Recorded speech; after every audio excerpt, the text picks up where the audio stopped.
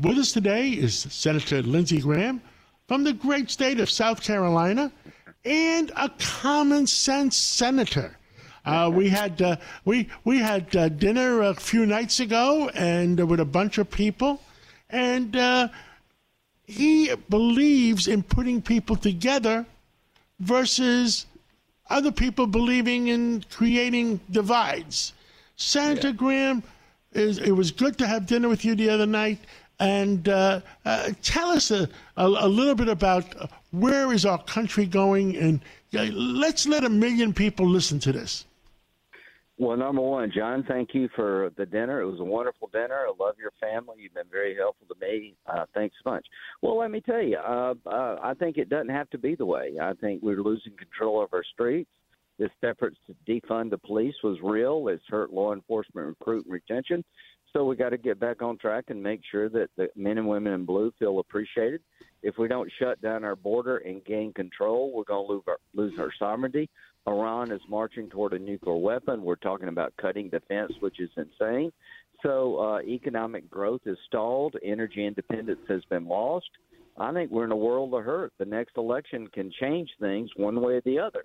It's going to get worse or it's going to get better, and I hope people will vote for better.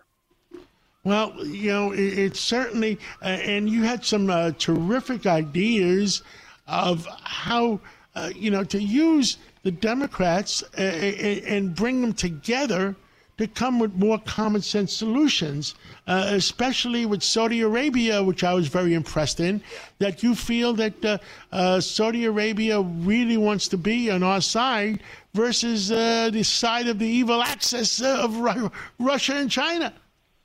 Well, so, I try to be bipartisan where it makes sense. I'm a proud conservative, but you got to work together in a company or marriage or a country to survive.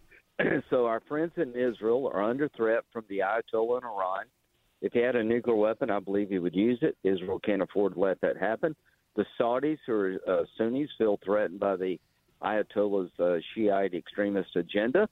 So the Biden administration is talking to Saudi Arabia about normalizing relationships.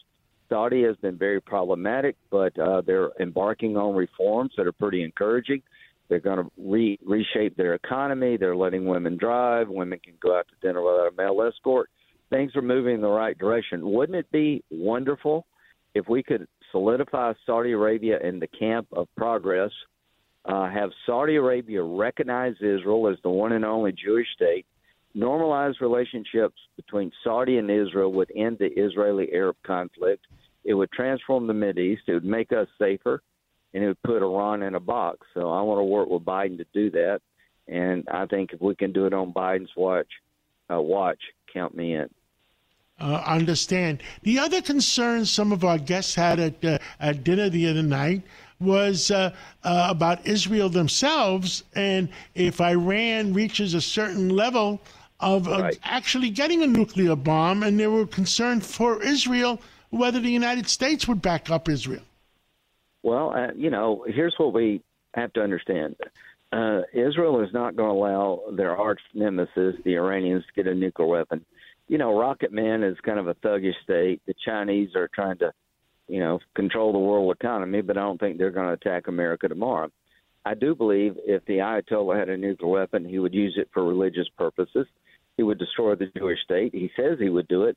Israel believes him.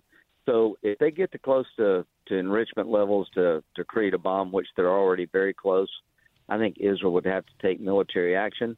And it's important for the Iranians to know that America would have Israel's back. We would give them the weapons they need, but we'd also be involved in the attack.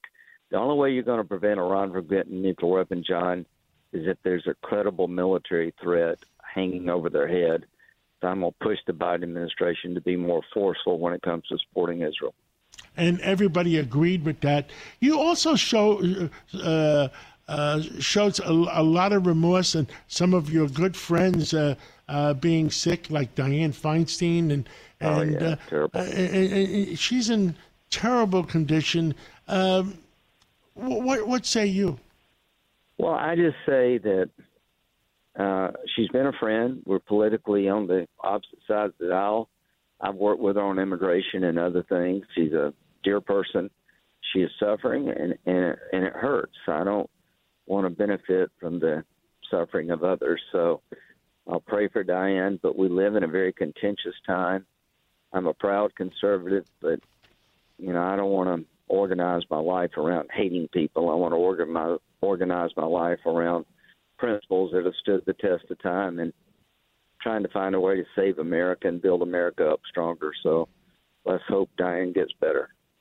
And the other item that we discussed, the Durham report, and you were very much concerned about that. Okay, what did we learn from the Durham report? We learned that the FBI received a dossier called the Steele dossier that was organized by 2 Russian agents, that was full of fiction, that was used to get a warrant against Carter Page. When the FBI was alerted that it may not be reliable, they went ahead anyway. The Department of Justice, the FBI, and the media colluded to sell a false story that Donald Trump was a Russian agent and his campaign was being run by Russia. They ignored all the exculpatory evidence. The Durham report is damning. It shows the FBI became a political weapon. They wanted to get Trump. They didn't care how they did it. And they're covering up the Hunter Biden laptop.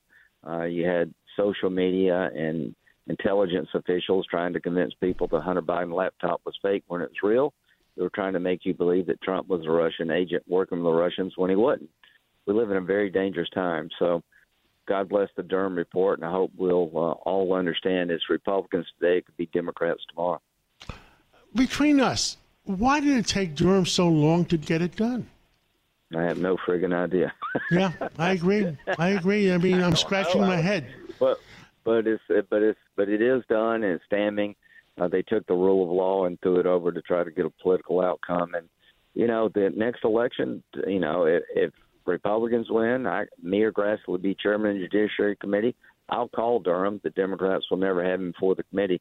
Lots at stake, my friend. You've been a great voice for common sense and reason, and you're a great businessman, a good conservative, a better American. Thank you and your family, and we'll stay in touch.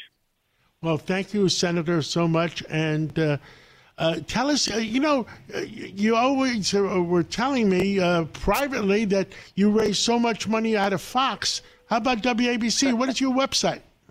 We did good. Every time I'd go and say they're gonna kill me if you don't help me, y'all responded. I would not have made it through the last election cycle without people sending $5 and $10. I raised $70 million online. The Democrats spent $132 million to try to beat me, the most in the history of the Senate. So your audience, people, your family, people who believe in balance, won the day. So we got to get more involved, not less in politics. Give where you can, pray, vote. It's all good, and I just can't thank you enough for what you do. What is your website? What is the site? LindseyGraham.com. Yeah, if you want to help me, send a few bucks because I'll be up running in a few years, and I've learned one thing. When it comes to me, I need to be ready because they want to take me out. But the bottom line is, LindseyGraham.com. Help me if you can. But the main thing is, let's turn out and enforce in 2024. Let's stop the slide of this country. It doesn't have to be this way. And next time I'm in town, I'll come by and I'll buy you dinner. I look forward, and I believe in common sense. I believe in people that put people together, and you're one of those people. Instead of breaking them apart, LindseyGraham.com. I am going to that website, and I urge all our listeners to do that. Thank you so much, Senator Graham, and have a great day. Thank you. God bless, my friend. Thanks. God bless.